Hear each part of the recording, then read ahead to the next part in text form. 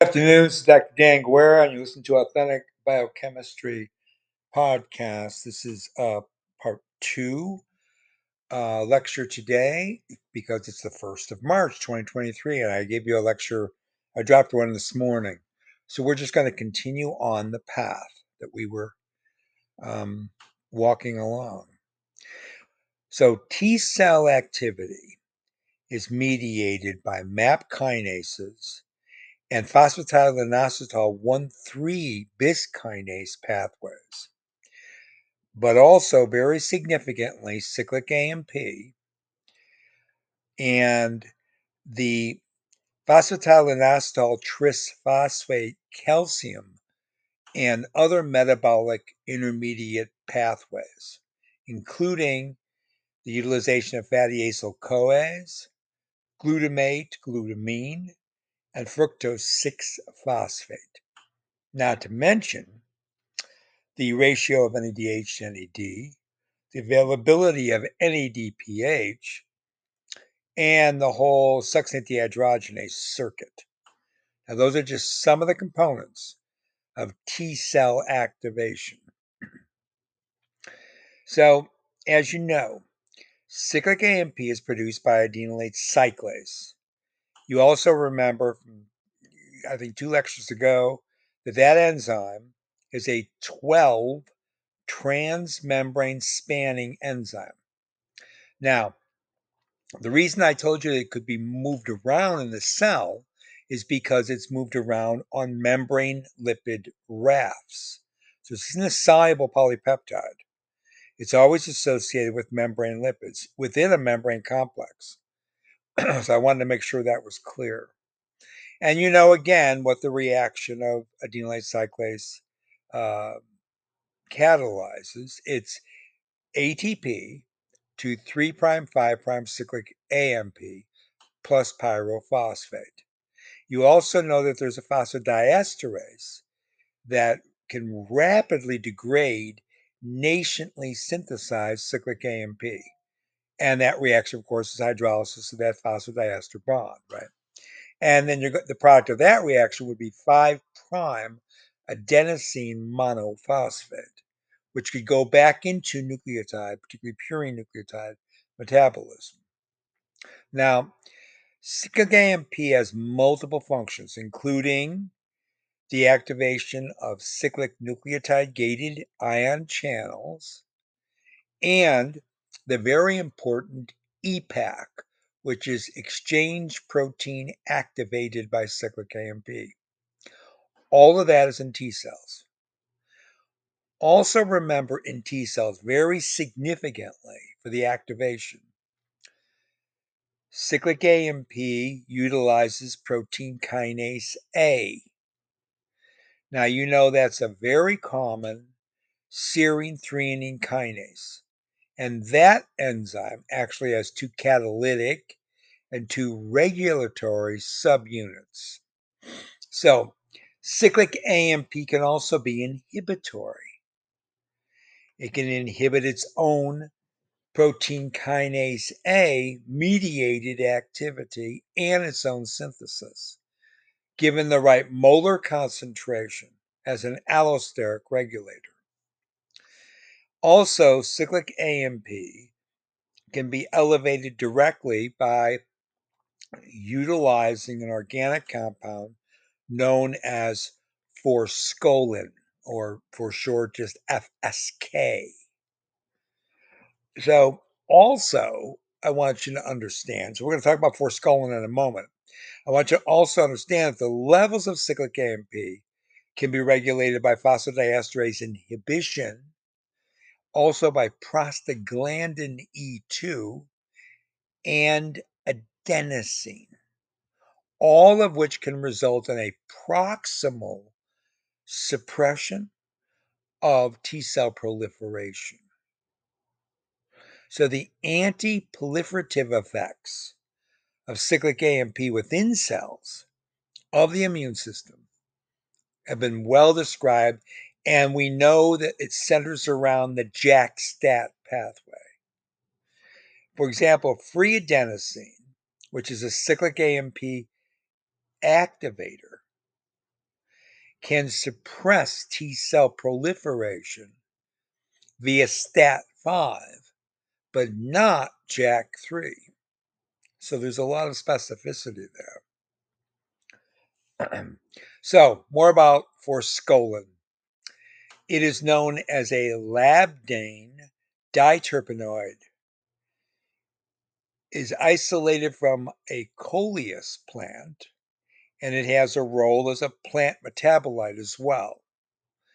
It is a protein kinase A agonist, and of course, an adenylate cyclase agonist, right? Because adenylate cyclase synthesizes cyclic AMP, which can fire pKa. Okay, so it's involved in platelet aggregation inhibition, and as a labdane diterpenoid acetate ester, it has a heterotricyclic structure, so it's a triol. And you could, another way of describing it is a cyclic ketone or as a tertiary alpha hydroxyketone. I'm going to give you the IUPAC name just so you know it. 3R, 4AR, 5S, 6S, 6AS, 10S, 10AR, 10BS, 3 ethenyl, 6,10,10B trihydroxy, 3,4A, 7, 7,10A, pentamethyl 1-oxo, 5,6,6A, 8, 9, 10, hexahydro 2H, benzochromene 5-eel acetate. Okay. Aren't you glad we just called forskolin? Again, very potent activator of adenylate cyclase 2, significant to our discussions here for osteosarcoma, and it is strongly synergistic with a G protein stimulatory alpha subunit. In fact, forskolin binds to one of the interfaces between the first and second cytoplasmic domain. It shows an enhanced selectivity for the adenylate cyclase isoform 2.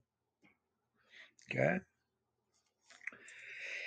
I think that's all I want to say about the chemistry of it for now. We can get back to this later. I like talking about the chemistry of these compounds. Pretty specific for activating this adenylate cyclase 2 because of the way it fits into the enzyme. Now, go back to the JBC paper. In T-cell activation proliferation is a contemporaneous discourse between at least two signaling pathways. The JAK-STAT, and that's the JAK3 STAT5 specifically, and the cyclic AMP-mediated cascade.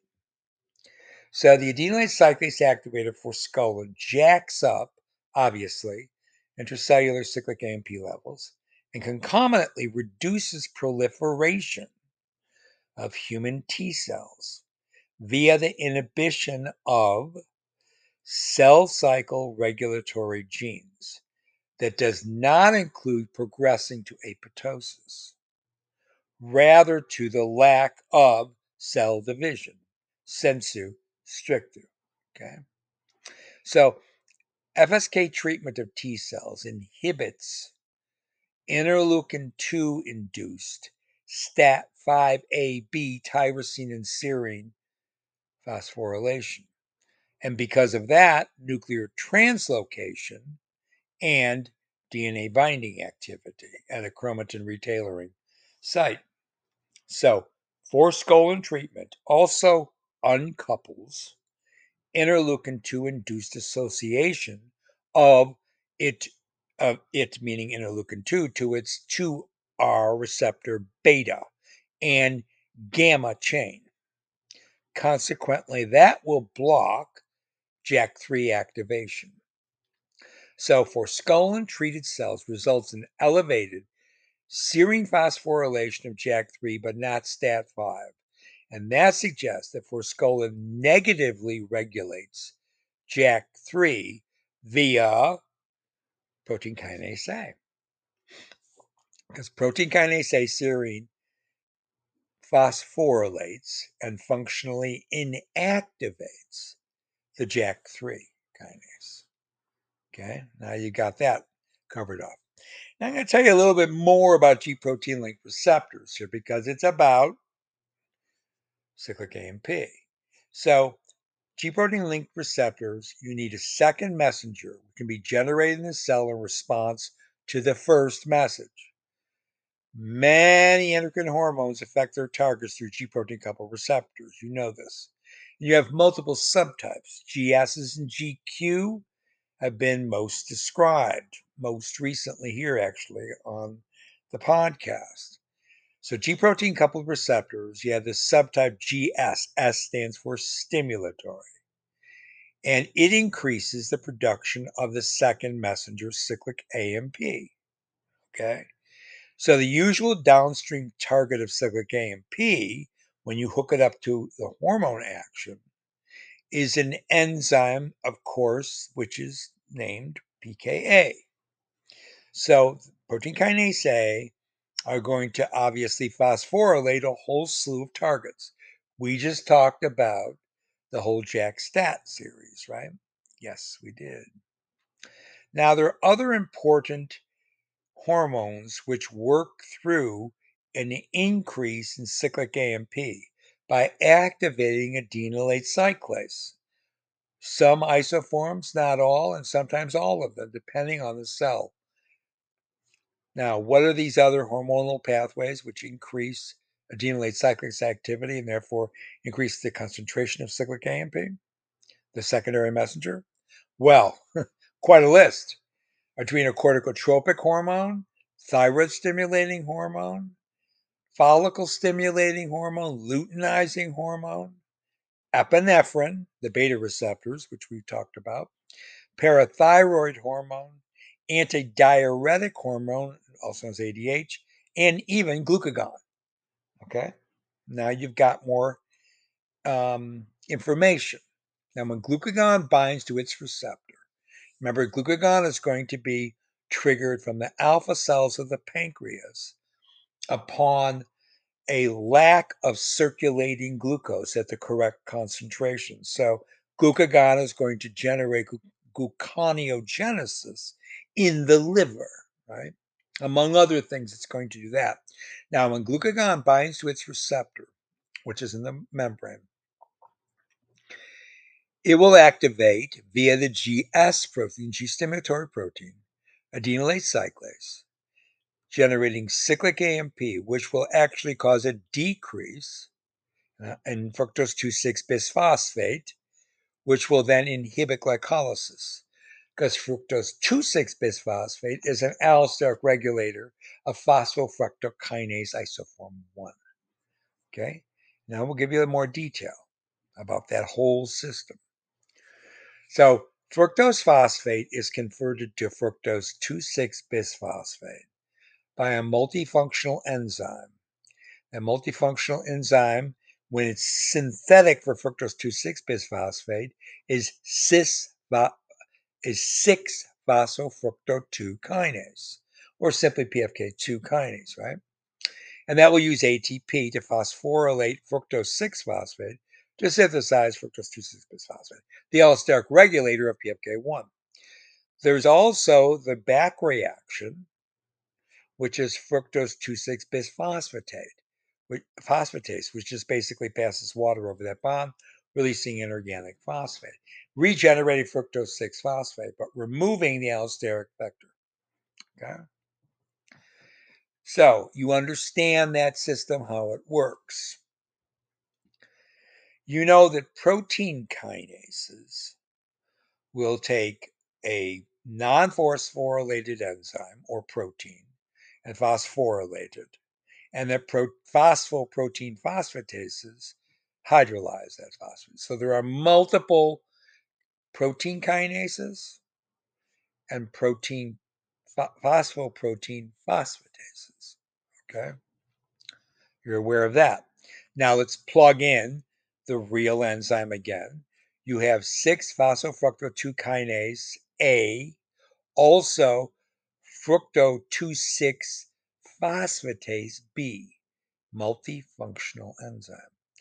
When you phosphorylate that multifunctional enzyme with pKa, utilizing ATP as substrate, you make the fructose, phosphofructokinase 2 FBPase 2 phosphoform, which can then be converted back to the non-phospho form via a specific phosphoprotein phosphatase, right?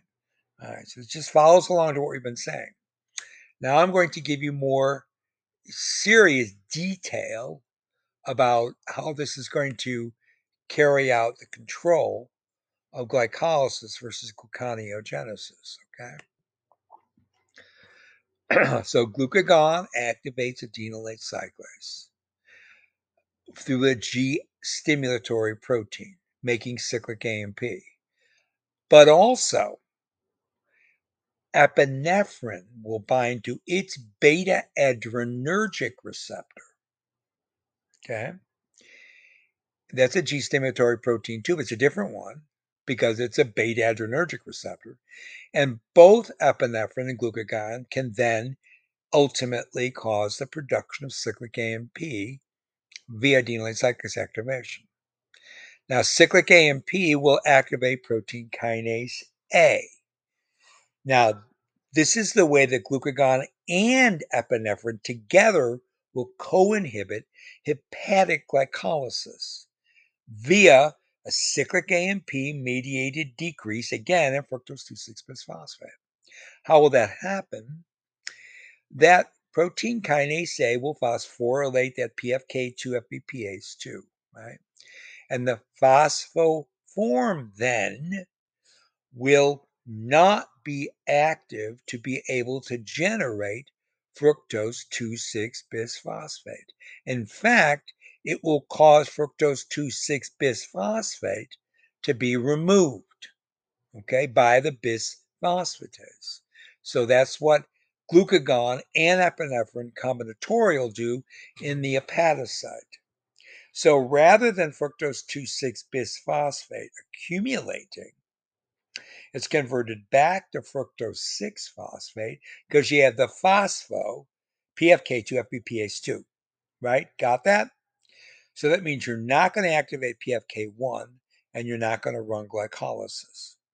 Okay, that's what's happening in the hepatocyte. This is the allosteric control of the PFK1 locus in canonical glycolytic allosteric mediated control. Okay, now that hepatic enzyme, remember it is the PFK2-FBPase2, has a kinase domain, which is proximal to the amino terminus, and the phosphatase domain, which is proximal to the carboxy terminus. And the phosphorylation site on the hepatic isozyme of PFK2-FBPase2 is proximal itself to the kinase domain. Okay? All right. Now, let's talk about the mechanism of accelerated hepatic glycolysis when the concentration of glucagon and epinephrine are low, but when insulin is high. Okay?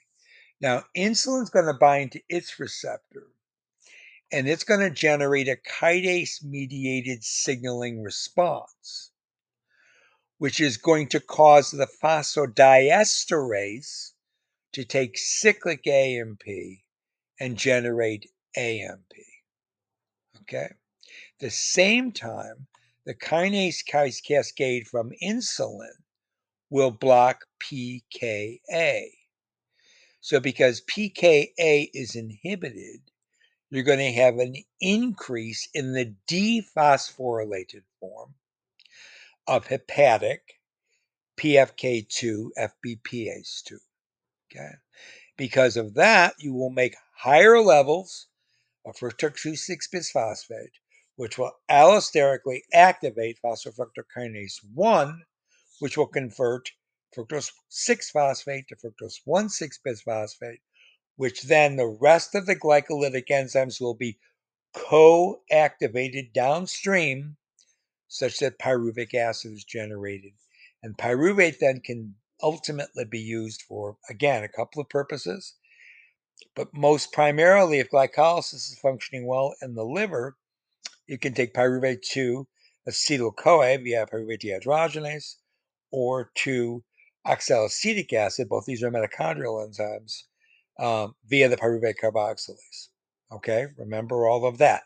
That's all canonical control over now glycolysis. Remember, glycolysis is going to be on when insulin is high because you're going to be taking glucose and converting it to citrate, and then that citrate, right, in a liver that is now glycolytic will also be lipogenic. The citrate will leave the mitochondria in ATP citrate lyase, remember, making now cytosolic acetyl-CoA and also acetic acid. But the acetyl-CoA will go on to make cholesterol and all of the different possible side routes in cholesterologenesis, including the ubiquinone pathway, the dolichol pathway, right?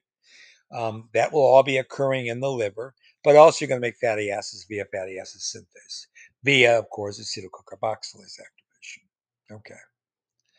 Now, back to this production of, remember, when you have this protein kinase A activation via cyclic AMP, now we're not talking about the liver. I want to talk about muscle, particularly the heart muscle. So in the heart muscle, cyclic AMP will be synthesized because of epinephrine binding to its beta adrenergic receptor, GS stimulating adenylate cyclase, cardiac. That will take the fructose, the PFK2, FBPase2, and it will phosphorylate it. And when it phosphorylates it, that PFK2, the isoform in the cardiac muscle, but also in skeletal muscle, what's it going to do? It's actually going to it's going to be active, and it's going to convert fructose 6-phosphate to fructose 2,6-bisphosphate.